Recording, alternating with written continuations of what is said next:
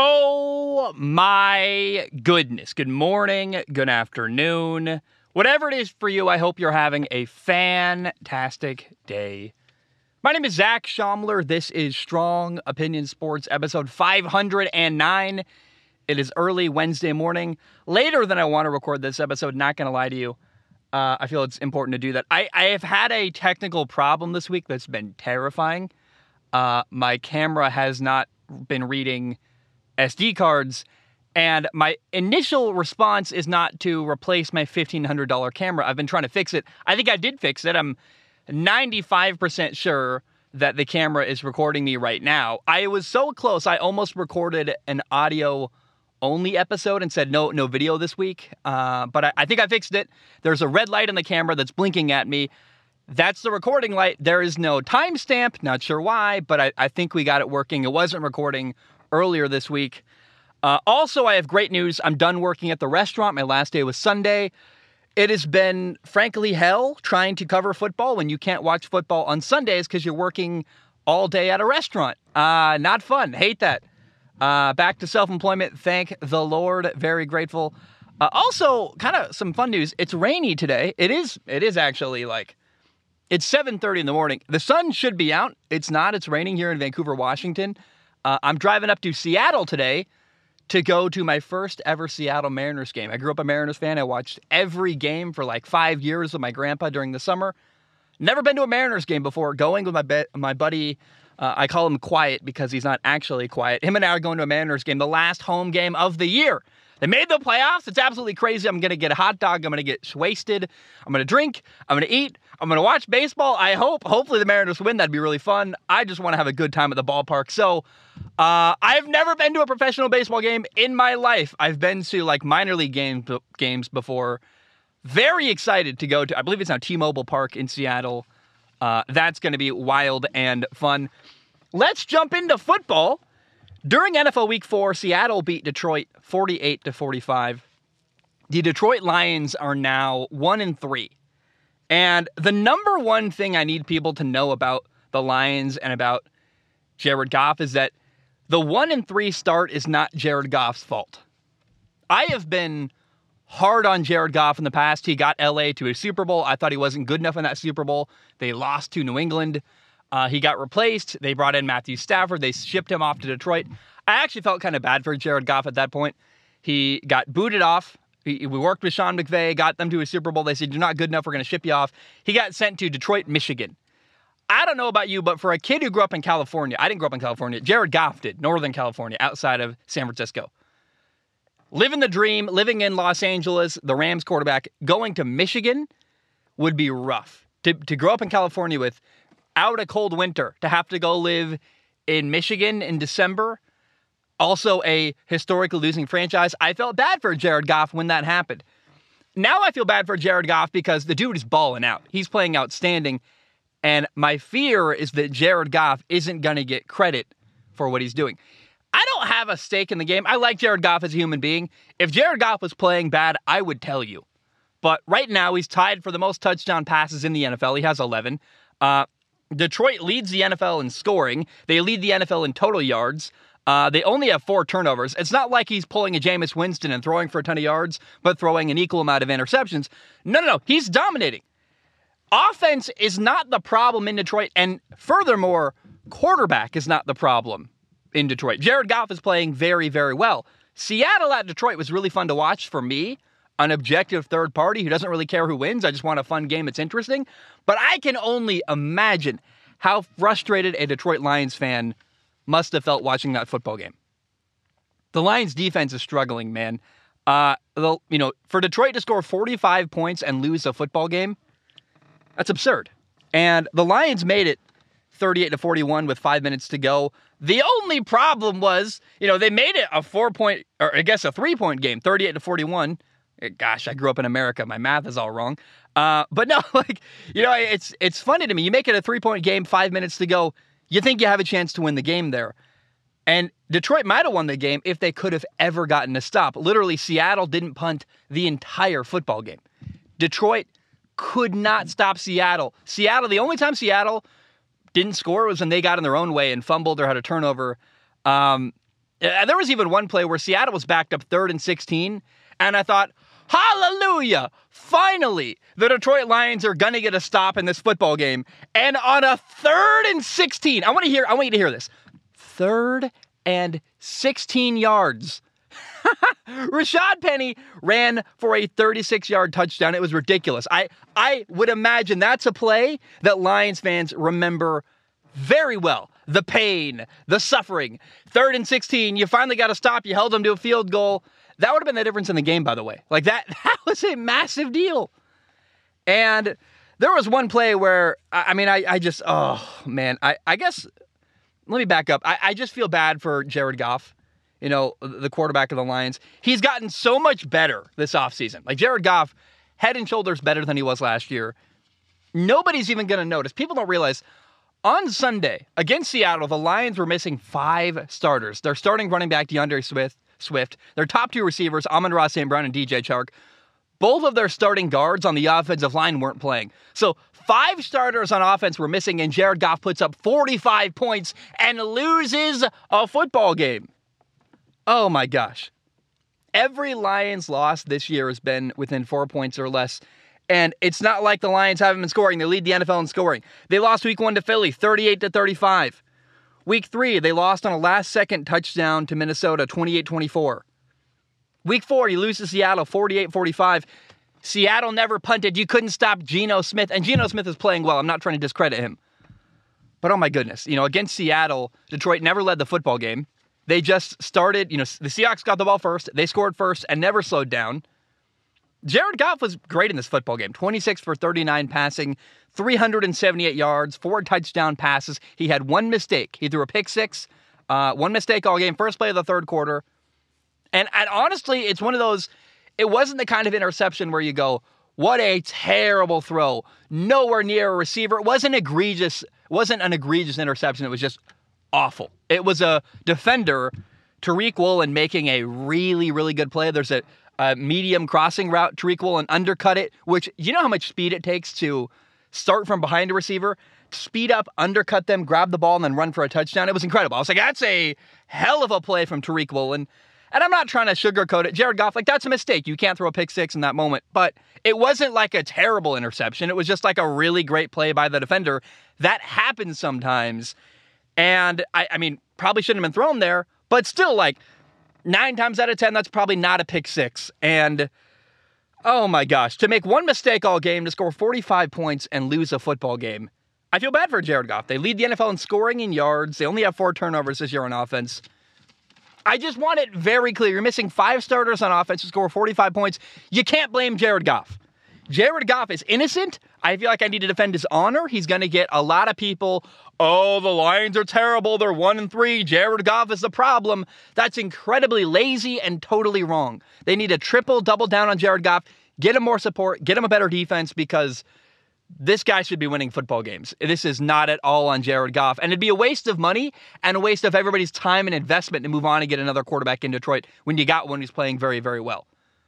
It's infuriating to me the way people just move off quarterbacks so quickly and don't give them a proper opportunity to succeed.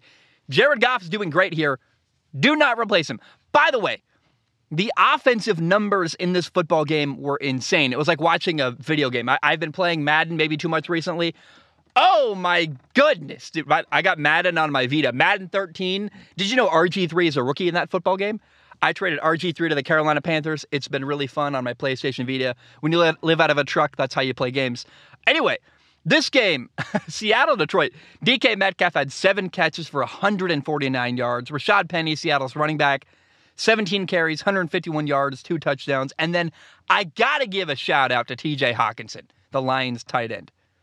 TJ Hockenson, missing Amon-Ra St. Brown, missing DJ Chark, missing your running back, missing I don't know a lot of tight ends that could carry your whole offense when your top receivers are up, but TJ Hockenson against Seattle had 8 catches for 179 yards and 2 touchdowns. 8 catches, 179 yards, 2 touchdowns.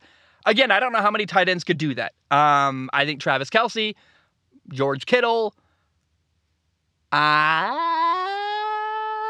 like how many guys?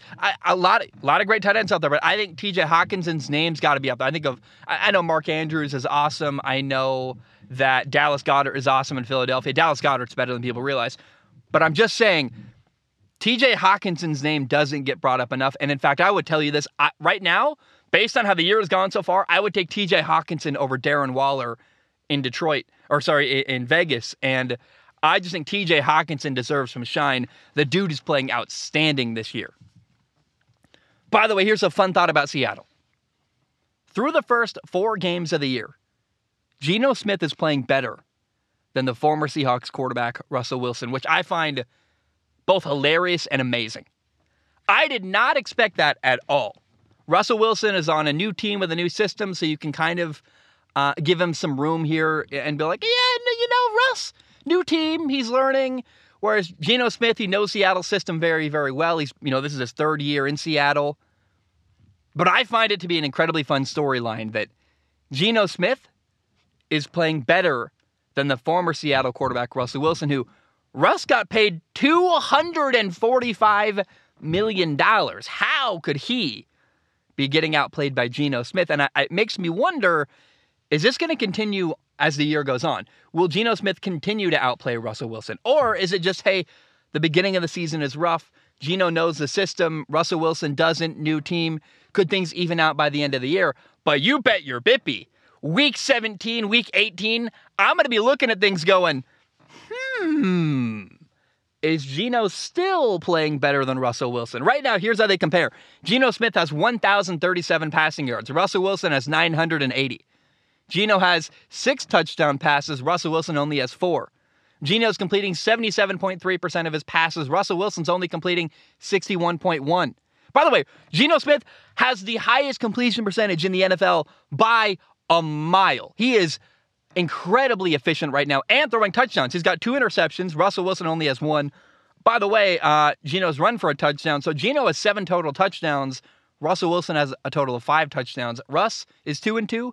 Geno's 2-2. And I did not expect at all that 4 weeks into the year we'd be saying, hey, Geno Smith looks really dang good. And Seattle doesn't really miss Russell Wilson. They're glad they're not paying a quarterback as much as they were.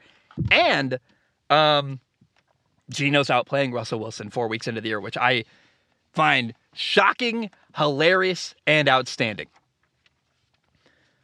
All right, we had a really fun game this past weekend. It was Buffalo at Baltimore, the Bills at the Ravens, Josh Allen against Lamar Jackson. Buffalo won 23-20 with a last-second field goal. This is a massive win for Josh Allen and the Bills. Kind of a big comeback, actually. The Ravens were up 20-3 in the second quarter, and the Ravens lost 23-20. The Ravens did not score in the second half. It's on one side, it's a great comeback for Buffalo. On the other side, it's a great. The Ravens you could argue they fell apart. Baltimore only got the ball 4 times in the second half. They had 2 punts and 2 picks, and 1 interception was tipped on the line of scrimmage. I can forgive that. That happens. And by the way, the Ravens, I got to give them credit. Now, Buffalo tipped that pass, but while I'm on the topic, the Ravens defensive line, by the way, does a great job tipping passes. I got to say, I was talking to my buddy who played defensive line in the NFL. I'm like, hey, how does that happen? He goes, it's a mix of the general manager does a good job finding guys who have that skill set. It's on the players for being really good at getting their hands up and having the hand-eye coordination to knock the ball out of the air. And then also, it's a coaching point that the Ravens talk about is that, they do focus in meetings. Hey, get your hands up. If you're not getting after the quarterback, at least get your hands up and tip the ball. And Josh Allen had a hard time throwing the ball for the Bills this weekend where a lot of time his balls were getting knocked into the ground or tipped to the line of scrimmage because the Ravens are just getting their hands up into passing lanes. And as a quarterback, when you're playing a team like that, it's incredibly frustrating when the defensive line is just causing havoc on your day and tipping your passes at the line of scrimmage. Now, the Ravens, let's back to them. They're squandering in the second half. The Ravens had this one drive that was almost 10 minutes at the end of the fourth quarter. 14 plays, 9 minutes, 29 seconds, multiple big conversions. They converted a 3rd and 8. I believe Lamar threw to Mark Andrews. They had a 3rd and 12 where Lamar ran up the middle for 18 yards. They overcame a big holding call that set them back to 1st and 20. And the drive ended on a 4th and goal at the 2-yard line with 4 minutes left in the game. It was a massive stop for Buffalo. Matt Milano, by the way, Bills linebacker, had an incredible play on 2nd and goal to stop J.K. Dobbins in the backfield. But people have really criticized the Ravens for going forward on 4th and goal. 4th and goal, 2-yard line, 4 minutes left. Lamar Jackson got picked off in the end zone. And the Ravens have the best kicker in the NFL, Justin Tucker. He was watching from the sideline as his team elected to not kick a field goal from the 2-yard line with 4 minutes left on 4th and goal. And some people have said the Ravens should have kicked the field goal. Oh, the Ravens, what are you doing? You look like idiots. You got the best kicker in the NFL. You're not going to use him? I would push back against that line of thinking. I would actually argue, I understand why Baltimore felt like they needed a touchdown to win. They wanted a safe lead. Buffalo in the second half had been moving the ball really, really easily. So I understand not kicking a field goal because I'm not sure that a field goal would have won the game for Baltimore. I mean, the Bills drove 77 yards in 4 minutes. They got the ball on the goal line. Then they ran out the clock. They could have tried to score a touchdown, but they got there so easily. They had a bunch of time. They just basically ran a quarterback sneak and got nowhere and set up a field goal and ran the clock out. Against a legendary offense like Josh Allen and the Buffalo Bills, I think you need touchdowns to win. And I really think it's kind of a catch-22 that's unfair to John Harbaugh, the Ravens head coach, where if you kick a field goal on 4th and goal, and then they put together the same exact drive that Buffalo did and score a touchdown instead because they didn't need a field goal, they needed a touchdown. If they score a touchdown and you lose 27-23, then people would have been arguing in Baltimore today, well, the Ravens should have gone for it on 4th and goal. Why didn't they go for it? They got a kicker, I know, but you need touchdowns to beat a great team. It's a lose-lose situation. The only decision that lets you sleep at night is going for the touchdown and getting a safe lead. You didn't get it. You got stopped on 4th and goal, and that's painful. But you went down swinging, and that's the approach I like. Try to go for the safe lead, go down swinging against a really good offense and Josh Allen, the Buffalo Bills. Don't kick a field goal on 4th and goal from the 2-yard line and then lose 27-23, which I think might have very well happened had they kicked the field goal in that situation. So, I don't know. I think the Ravens can sleep at night. It's a tough loss. It's a painful one. But I would argue that was the right decision at the end of the game. By the way, Lamar Jackson, the Ravens quarterback, had 2 plays he's going to want back, in my opinion. It was a rainy, wet game, so I can forgive. Like, both quarterbacks had kind of ugly, weird, middling stat lines. That's fine with me. But there was a throw where Lamar missed Mark Andrews open in the end zone. He ran a wheel route, a double move, got open in the back corner of the end zone, right corner, and Lamar overthrew it. That should have been a touchdown. And then later on that 4th and goal at the end of the game where Lamar got picked off, he had Devin Duvernay open in the end zone. He saw him too late. That should have been a touchdown as well. I don't want to pick on Lamar Jackson. He's an incredible quarterback. But those are 2 plays that I know when he watches film, he's going to go, oh, those are missed opportunities. Those should be 2 touchdowns. And frankly, that should be the game right there. So there are 2 plays Lamar's going to want back that I don't know if people are talking about it this week or not. Honestly, people probably are not talking about those 2 misses. I don't think people nitpick people, but I know that in the film room in Baltimore, Lamar's going, oh, man, I cannot believe I missed Mark Andrews. I cannot believe I didn't see Devin Duvernay. And those are learning moments where one's accuracy, one is you got to understand the concept a little better on 4th and goal, what they're trying to do and what could potentially happen. And I think one's more a teaching moment. One is more just you got to be more accurate. Now, I want to give one final note. Bootlegs are so effective in short yardage with Bills quarterback Josh Allen. A bootleg is where you fake the run inside to the running back. You fake a handoff. You roll the quarterback outside of the pocket. It gives Josh Allen leverage to either run the ball, like tuck it and run, or throw the ball downfield. And it's dangerous as hell. He can just run over defenders on 3rd or 4th and short. He's so big and powerful, he can just bowl over anybody. Defensive linemen, linebackers, it doesn't matter. He just runs through whatever he wants. And in a short yardage situation, size and strength is more valuable than speed. I think of, Kyler Murray's one extreme of the spectrum. Josh Allen is the other. I'd rather have Josh Allen than Kyler Murray in a short yardage situation. although both are great. Either extreme is great. Everyone in the middle is kind of screwed. Josh Allen's like a battering ram that can also throw. Like, it's kind of terrifying. He's like Derrick Henry playing quarterback. And he had this one touchdown run where the Bills ran a naked bootleg, meaning there's no receivers running routes. You fake the handoff inside, you roll out, and there's nowhere for him to throw. It's just a straight quarterback-designed run. He ran an 11-yard touchdown run on 2nd and 3. It was pretty wild, and I want that clear. That I don't know if that's going to matter later in the year, but in short yardage situations, I don't really know how you stop Josh Allen. It becomes he becomes basically a linebacker who can throw the football, and he will run you over. Like, he's big, he's powerful. It makes me think of old Ben Roethlisberger or old Cam Newton, maybe. I maybe more Cam, because I saw Cam Newton run some people over back in the day. Like, boy, Cam was good. And Josh Allen has a similar quality where, hey, 4th and inches, him on the edge against the linebacker, he's getting that first down. He's not going down. And that's a really dangerous weapon the Buffalo Bills have as a part of their offense, is that ability to run bootleg on 4th and short. Oh, yeah, by the way, it looks like a run. It's a fake handoff inside, so you have to respect the threat of an inside run as well. And so it's just a really dangerous conundrum defenses have to deal with when the Bills run any kind of bootleg with Josh Allen in a short yardage situation. Okay, week 4, the game in Pittsburgh was super fun. Jets at Steelers. The Jets won 24-20. But 2 young quarterbacks made their season debut. Zach Wilson, the Jets quarterback, played for the first time after starting the year hurt. He had a minor knee surgery during the preseason. By the way, it's a huge year for Zach Wilson, where he's in his 2nd year now. He's trying to prove to the world and prove to his team he's a franchise quarterback. Now, on the other side of the field, you have Steelers quarterback Kenny Pickett, who made his NFL debut. First time ever playing an NFL game. Great for him. He's a first-round draft pick, the only quarterback drafted in the first round of the 2022 NFL Draft. Let's start with Kenny Pickett. Pittsburgh. That'd be like a fun nickname if they ran like a wing tee offense. Pittsburgh benched quarterback Mitchell Trubisky at halftime.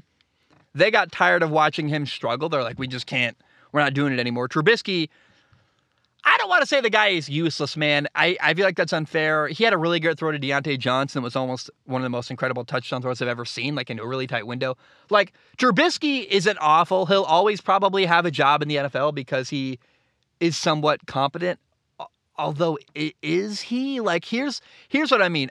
Watching Trubisky, I'm like, man, I have no confidence this guy can beat man coverage with a great throw. Like, you watch Aaron Rodgers, you watch Tom Brady, Patrick Mahomes, Josh Allen, these guys throwing back shoulder fades and throwing people open against man coverage.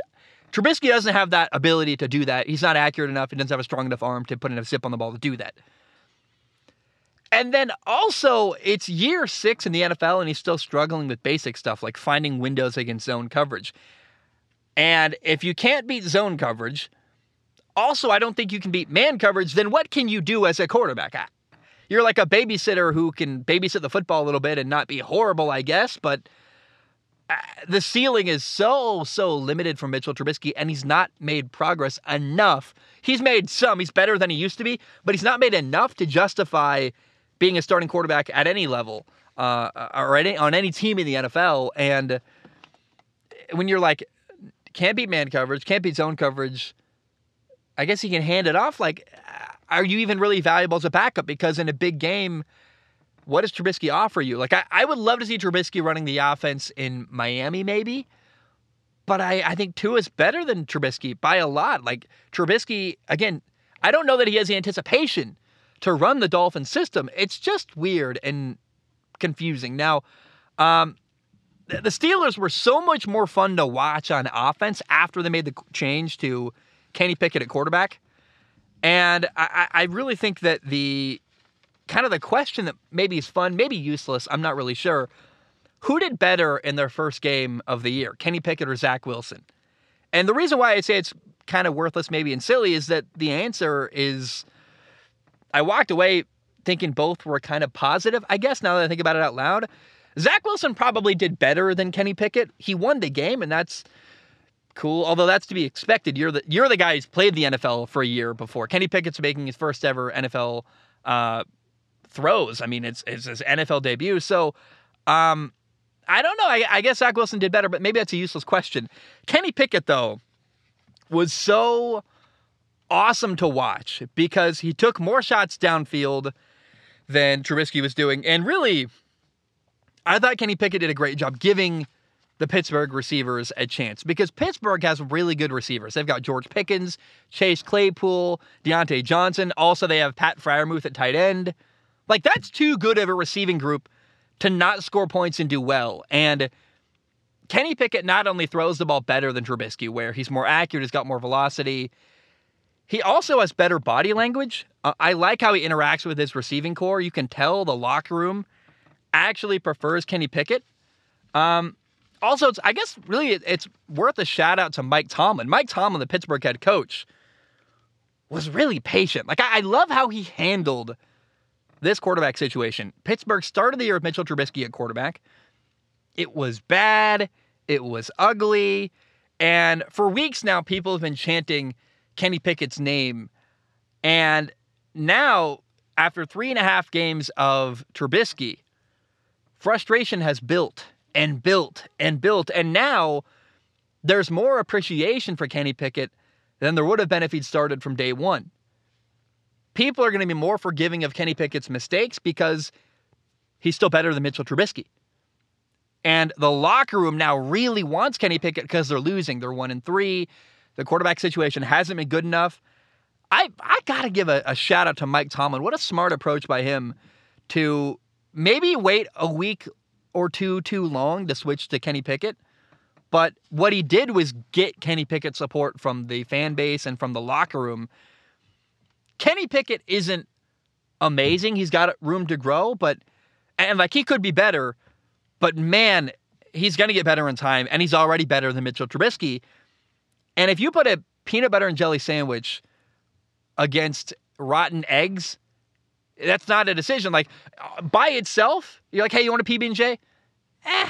But if I sell it to you, hey man, you either can have rotten eggs, like they're bad and moldy, or you could have a peanut butter and jelly sandwich I just made, which is good and healthy. The PB&J maybe wasn't that exciting, but when the other option is awful, you're like, yeah, let's take the decent option. And I think the way that Mike Tomlin handled the whole scenario, he sold it to us. He sold Kenny Pickett now as a better commodity because we know what the alternative is, which is really bad. Mike Tomlin made everyone love Kenny Pickett even more. And round of applause to Mike Tomlin. I think a lot of people were confused. A lot of people didn't understand. Now, in hindsight, that makes sense. He had a very wise approach with Kenny Pickett, and he rallied the troops in support of Kenny Pickett and really, especially got the locker room on his side. On paper, Kenny Pickett's numbers weren't amazing. They're interesting, I guess. He was 10 for 13 passing, 120 yards, no touchdown passes, 3 interceptions, which I think makes people cringe at first. Now, Kenny Pickett did run for 2 touchdowns. He also, did have 3 picks, but also it's kind of weird that Kenny Pickett, 10 for 13 passing, 3 incompletions. All 3 incompletions were picked off, which is kind of a rare stat line. I've never heard of that before. Kind of weird. Number 3 was not his fault at all. Kenny Pickett threw a Hail Mary at the end of the game, trying to make a play. It's a jump ball. You hope your guy gets it. It's just a shot in the dark, and it got picked off. Like, that's bad luck. His second interception was, I believe, a throw to George Pickens. Not a great decision. I remember it well. It got tipped, but he kind of forced it into coverage. That's on him. That's not a great decision, not a great throw. His first interception was also one that I thought was his fault. Chase Claypool was double covered, but there was really only one defender that could make a play on the ball. I actually liked the idea of taking a shot to Chase Claypool. I want to see Kenny Pickett do that a lot more in the future. Like, he's such a good receiver in one-on-one coverage. Give him a chance. Put it up there. I just thought the ball was kind of underthrown, and underthrown football plus Chase Claypool maybe didn't do a good enough job playing defense, getting the ball knocked out of the defender's hand. That led to an interception, but they weren't like horrible interceptions that were awful. The second one I thought was the worst interception of the 3. The third one wasn't his fault at all. All in all, I thought it was a solid day for Kenny Pickett. He scored 2 touchdowns. I think the offense moves the ball much better with him at quarterback than Trubisky. And the receiving core really prefers Kenny Pickett because he actually gives them chances to make plays. He's taking shots downfield. He's trusting them to go get the football. I think Kenny Pickett is an outstanding fit for the Pittsburgh Steelers receiving corps. I mean, we've seen that's something Big Ben even struggled with was managing the personalities and keeping them happy. Kenny Pickett's great at that. Watch him on the sideline, interacting, dapping people up. Like, he really is, I think, exactly what the Steelers need from a personality standpoint at quarterback. He's got some dog. You see him clapping. You see him rallying the troops. Trubisky looks confused and upset and kind of lost and passive. Pickett's a little more type A, a little more outgoing, a little more in your face, but also like he allows the receivers room to complain to him, and he listens to them, and he gives them what they want, which again is an opportunity. He really is going to throw the ball downfield and give them a shot and give them freedom to make plays where Trubisky just wasn't taking enough shots downfield. So I really think all around, Kenny Pickett is not only an upgrade on Trubisky, he's also probably an upgrade over what Big Ben was last year, which is blasphemous, I know, but Big Ben last year wasn't the primetime Big Ben we saw years ago. And Big Ben, as his career went on, got worse and worse at interacting with younger teammates. Kenny Pickett, like, I'm not trying to hate on Big Ben, but that's true. He complained and he didn't seem to get along with Chase Claypool very well. Kenny Pickett's great at that. Like, he really is, I think, from a personality standpoint, exactly what the Steelers need. So I walked away feeling very positive about Kenny Pickett. And shout out to Mike Tomlin for giving us 3.5 weeks of suffering with Mitchell Trubisky to make us appreciate Kenny Pickett even more. I mean, that's something, I'm sure that's a sales technique, is to give someone a bad option and then a decent option, and it makes the decent option look way more attractive. Now, Zach Wilson, the Jets quarterback, dealt with kind of an ugly day as the quarterback of the New York Jets. They had no running game at all. They were like, the amount of times that the running backs just got stuffed in the backfield was embarrassing and frustrating. They ended up with like 90-something yards rushing, which I don't know how. I have no idea how it added up to that, but somehow they did end up with technically 90 yards rushing. Didn't feel like that watching at all. Zach Wilson was also under constant pressure throwing the football. He's very lucky TJ Watt didn't play for Pittsburgh. The Jets' offensive line is struggling, man. And Zach Wilson, dude, is running for his life at times. Now, Zach did save the day. He delivered in the end and made a lot of big throws when he needed to. So honestly, what an amazing way to start 2022 for Zach Wilson. I mean, Zach Wilson is trying to prove that he is the Jets franchise quarterback. And when you think of it that way, week 4 was a perfect start for him, because that's what a franchise quarterback does, is deliver at the end of a game and win a football game. You know, the Jets were down 10-20 with 10 minutes left in the game, and Zach put together 2 great touchdown drives in the fourth quarter. He had an 11-play, 81-yard touchdown drive, then a 10-play, 65-yard touchdown drive. That's a massive start for Zach Wilson and a promising result. Again, that's what a franchise quarterback does, is deliver at the end of a game. But, and you knew a but was coming. I was going to, here's the problem. It was also concerning because does Zach Wilson have to rescue the Jets every single game? Pass protection was terrible. The running game was awful. The offensive line is a mess. It's really concerning. And what we saw week 4 from the Jets was not a sustainable winning formula. Like, you can't go into the final 10 minutes of every game down 2 touchdowns and needing your second-year quarterback to rescue you when your offensive line is awful and no one's making a play. I think New York has got some good skill players. They've got a receiver, Elijah Moore, Corey Davis, Garrett Wilson's awesome. They've got a running back tandem I like, Michael Carter and Breece Hall. But if the offensive line is garbage, then it's going to be a really long year for Zach Wilson and the Jets. And it's not all their fault. They've had injuries. They've had a lot of setbacks. But I worry that the Jets' awful offensive line is going to hold back what potentially could be a very interesting and exciting year for the Jets' young quarterback, Zach Wilson. And it's going to make him look bad. it's going to make people think he's not a franchise quarterback when I will argue I don't think he's getting the offensive line support that he deserves and he needs to be successful. And I don't know very many quarterbacks who could succeed behind a truly awful offensive line like what we saw from the Jets against Pittsburgh week 4.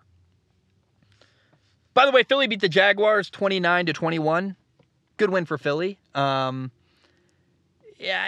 Jaguars started up 14-0. The Eagles fought back. It's kind of cool, I guess. I thought it was really the most entertaining part of the whole day was whether or not Philadelphia was going to boo their former head coach, Doug Peterson.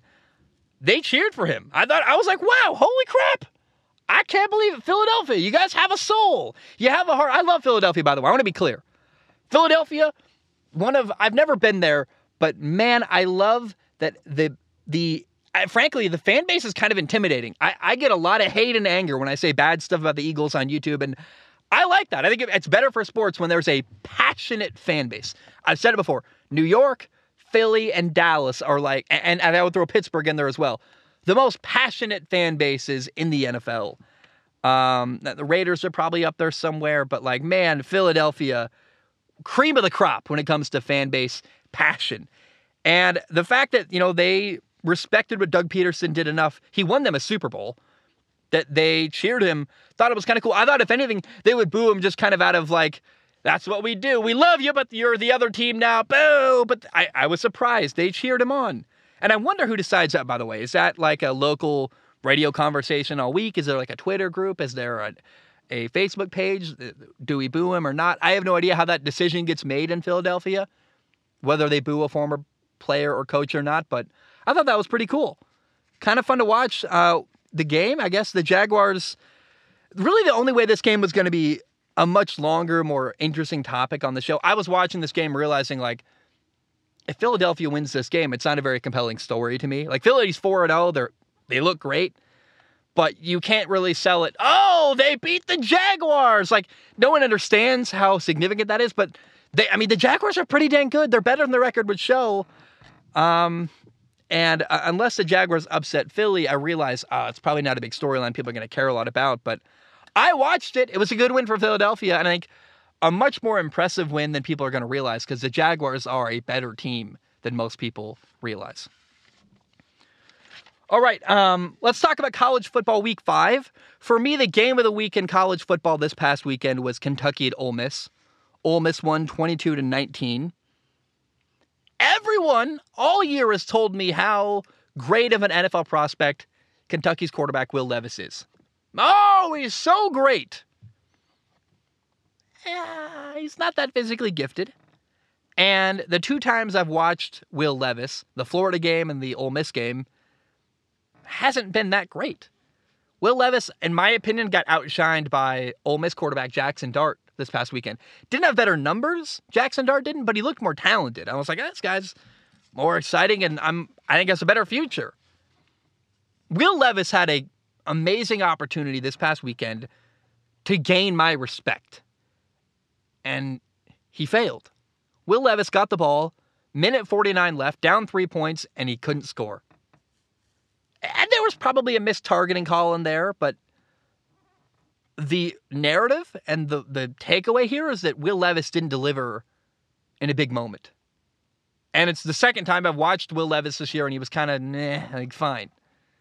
So, Ole Miss is 5-0, Kentucky's 4-1, and he had a chance to throw a touchdown to Dane Key. He did throw a touchdown to Dane Key, technically, on the goal line. But Will Levis forgot a key detail. Not everyone was set first. It was an illegal motion, no touchdown. And I walked away feeling like week 5 at Ole Miss, not a great game from Will Levis. And there's very few opportunities where you're playing a game that I'm going to pay attention to and go, can this guy grab my attention? Huge moment here. Will Levis blew it, in my opinion. Okay, unranked Missouri scared number 1 ranked Georgia. They gave Georgia the best game anyone has played against Georgia all year. Missouri led by 10 points in the fourth quarter, 22-12. Now, Georgia got 2 big fourth quarter touchdowns. They won 26-22. Georgia's first lead of the game, by the way, came with 4 minutes left in the game. Like, they really brought it down to the wire. But I've said before, great teams get one bad game a year, and the key is you got to survive your bad game. Georgia did. They stayed undefeated. Missouri is, I believe they're 2-3. They're 2-3 or 3-2, but I think it's the worst one. I think it's 2-3, and probably won't talk about them again the rest of the year, to be honest. But man, they gave Georgia a battle. Michigan beat Iowa 27-14. Not a very compelling game. Michigan was up 20-0 before Iowa even scored. But hey, shout out to Michigan running back Blake Corum. He ran 29 times for 133 yards and a touchdown, and nothing flashy, but I thought Michigan had a good win over Iowa this past weekend. Alabama beat Arkansas 49-26. They dominated, but the problem is Alabama's young quarterback Bryce Young hurt his shoulder. He left the game up 14-0, and he has a sprained AC joint. So he's day-to-day right now. He may or may not play this next weekend. And it sucks. I absolutely love Alabama quarterback Bryce Young. As I look around the NFL world, high school football, college football, NFL football, Bryce Young is my absolute favorite quarterback to watch on TV. There's not a single, if I could watch every game and it'd just be Bryce Young, I would. I've said before, I can't wait to play this guy in Madden. He's awesome. He's super fun. He's like a video game character. The way he extends plays is ridiculous, and I think he's better than anyone in the world right now at extending plays and keeping his shoulders aligned so he can throw downfield and also keeping plays alive in the backfield. I know that's blasphemous, but I just love watching the guy. I really do. And I'm bummed he's hurt right now. He may or may not play next week. Freshman quarterback Jalen Milroe came in for Bama. He did all right. He ran for like 91 yards, had a long 77-yard run. He threw a touchdown pass. But, Bama led 28-7. They won easily. But Bama's quarterback, Bryce Young, got hurt. And that's concerning moving forward because while Alabama's 5-0, they play Texas A&M this coming weekend, and there's a lot of bad blood between Jimbo Fisher and Nick Saban and these two teams. Alabama's going to need Bryce Young in this football game. Him not playing against Texas A&M would be a massive deal, and keep your eye on that one. By the way, TCU dominated Oklahoma. Oklahoma has lost 2 games in a row. They lost Week 4 to K-State. Week 5, they lost to TCU. TCU won 55-24. TCU 4-0, good for them. Oklahoma quarterback Dylan Gabriel left the game with a head injury in the second quarter. That made the game worse, but TCU was already winning 34-10. I'm surprised that Oklahoma, 2 losses in a row, an ugly one to TCU. It's not the same without Lincoln Riley. And Brent Venables is awesome. It's going to take him time to build that program. I think he will. But with Lincoln Riley gone, we're seeing the impact of that. And it's not quite the same now. I don't think those are 2 games in a row that Lincoln Riley would have lost in previous years. By the way, I guess I already said by the way. Also, how about that one? Also, Kansas football. The Kansas Jayhawks are 5-0 in football. They're the number 19 ranked team in the nation. And I got to say, the Big 12 in general might be my... I don't know. I can't say that. The SEC is my favorite conference to watch. It's what I pay the most attention to. It is what fans care the most about. I love watching future NFL players play. I really respect the SEC. If I want to have fun, like guilty pleasure Zach with, I don't know, when Zach is in the mood, when I'm in the mood for 2 cookies and I'll put ice cream in the middle and make my own homemade cookie ice cream sandwich. When I'm feeling dangerous and want to have fun, I'll put on a Big 12 game. God, that's the most nerdy football thing I've ever said in my life. But it's kind of true. The Big 12 doesn't give me good content. People don't care about the Big 12. There's not much interest there. I watch Kansas football play and I'm not getting anything out of it content-wise. But oh my gosh, I love the Big 12. It's fun. There's offensive football. It's wild. There's these offensive battles. They score 67 points a game. I don't know, man. I love watching the SEC for the passion and the future NFL players, and there's some really good quarterbacks in the SEC. But when I want fun, when I want entertaining video game numbers, I watch the Big 12, and I will not apologize for it. The Big 12 is really... I used to not care about them at all, and this year I've been watching a lot of Big 12 football, and I've just been having a blast. I'm like, oh my gosh. It's like a candy bar. It's just indulgent and fun, and Oh, man. That's me getting wild. I live in a truck and I watch Big 12 football now. God, I'm such a effing nerd. All right, let's end the show this way. We're going to talk about Formula One. If you don't like Formula One, I don't blame you at all. I get it. I used to not watch Formula One for years. I used to not care. So if you're a football guy and I'm going to talk about racing, adios. I love you. Have a great day. I'll see you on the next episode. But let's talk about F1 to end the show. On Sunday, we had the Singapore Grand Prix. It was a wet night race, kind of a bizarre, boring race where the rain had stopped, but it was a night race, so there was no sun to dry the track out. Plus, it was super humid. Ended up actually running into a 2-hour time limit. Didn't even finish all the laps required. No one knew what tires to put on. In the first 30 laps, 5 drivers retired. Both Williams, both Alpines, Zhou Guan Yu. Someone else didn't retire. There were only 14 cars finished the race. The safety car was on and off all race long. People kept saying that, Max Verstappen could clinch the Formula One world title in this race. And it's been kind of annoying because, technically, it's mathematically possible that Max Verstappen could win the world title in Singapore. But, realistically, it's going to be 2 or 3 more races. I mean, it takes the right conditions where you're thinking, if that guy gets 0 points and this other guy, Max finishes way ahead of him and this guy crashes, if all the stuff goes right, maybe Max can win. And it's like, what do you expect, the whole grid to not get any points other than Max? I mean, I'm tired, and I just was like, I'm really, really sick of this narrative that maybe this is the day Max wins. It's not going to be. It's going to be 3 more weeks. Also, Max started the race in P8 after a mistake of Red Bull underfueled his car during qualifying. So he had even less of a chance. And Max spent a lot of the race stuck behind Fernando Alonso and then later stuck behind Lando Norris. So later, when there was a race restart after a safety car, frustration was building and building, and he popped. He tried to make a big move, and it cost him. Max is a emotional, impatient driver. He always has been. And when the frustration built and he popped, he locked up and he ran wide and went from P5 all the way back to P14. Lost all the progress he had gained. I mean, it was a weird adventure for Max because he started the day P8, got all the way worked up to P5, was in a pretty decent position, then lost a bunch of ground, went back to P14, finished the race in P7. Kind of a mess, like a weird, messy race for him. The race ended like this. Sergio Perez won. Charles Leclerc got second. Carlos Sainz got third. Lando Norris got fourth. The other McLaren, Daniel Ricciardo, got fifth. Great day for McLaren, by the way. Lance Stroll got sixth. Probably one of the highest points finishes ever for Lance Stroll. Max Verstappen got seventh. Sebastian Vettel got eighth. Lewis Hamilton got ninth. Pierre Gasly got 10th. Bad day all around for Mercedes. Lewis went into the barrier once, lost a bunch of ground. George Russell finished in last.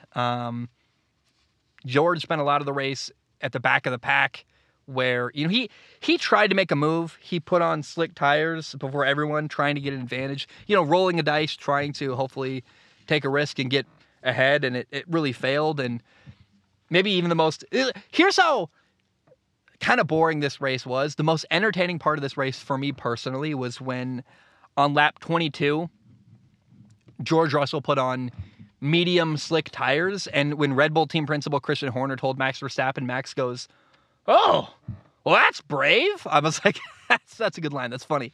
It was not a great race at all. I mean, it was good for Sergio Perez. It was good for Ferrari, good for McLaren. The rivals of them, Ferrari's rival Mercedes struggled, their battle for second. McLaren's rival Alpine struggled in their battle for fourth. McLaren gained 22 points on Alpine. Ferrari got 33 points. Mercedes only got 2 with Lewis Hamilton. So here are the team standings after Singapore. Red Bull's in first place right now with 576 points. Ferrari's in second with 439.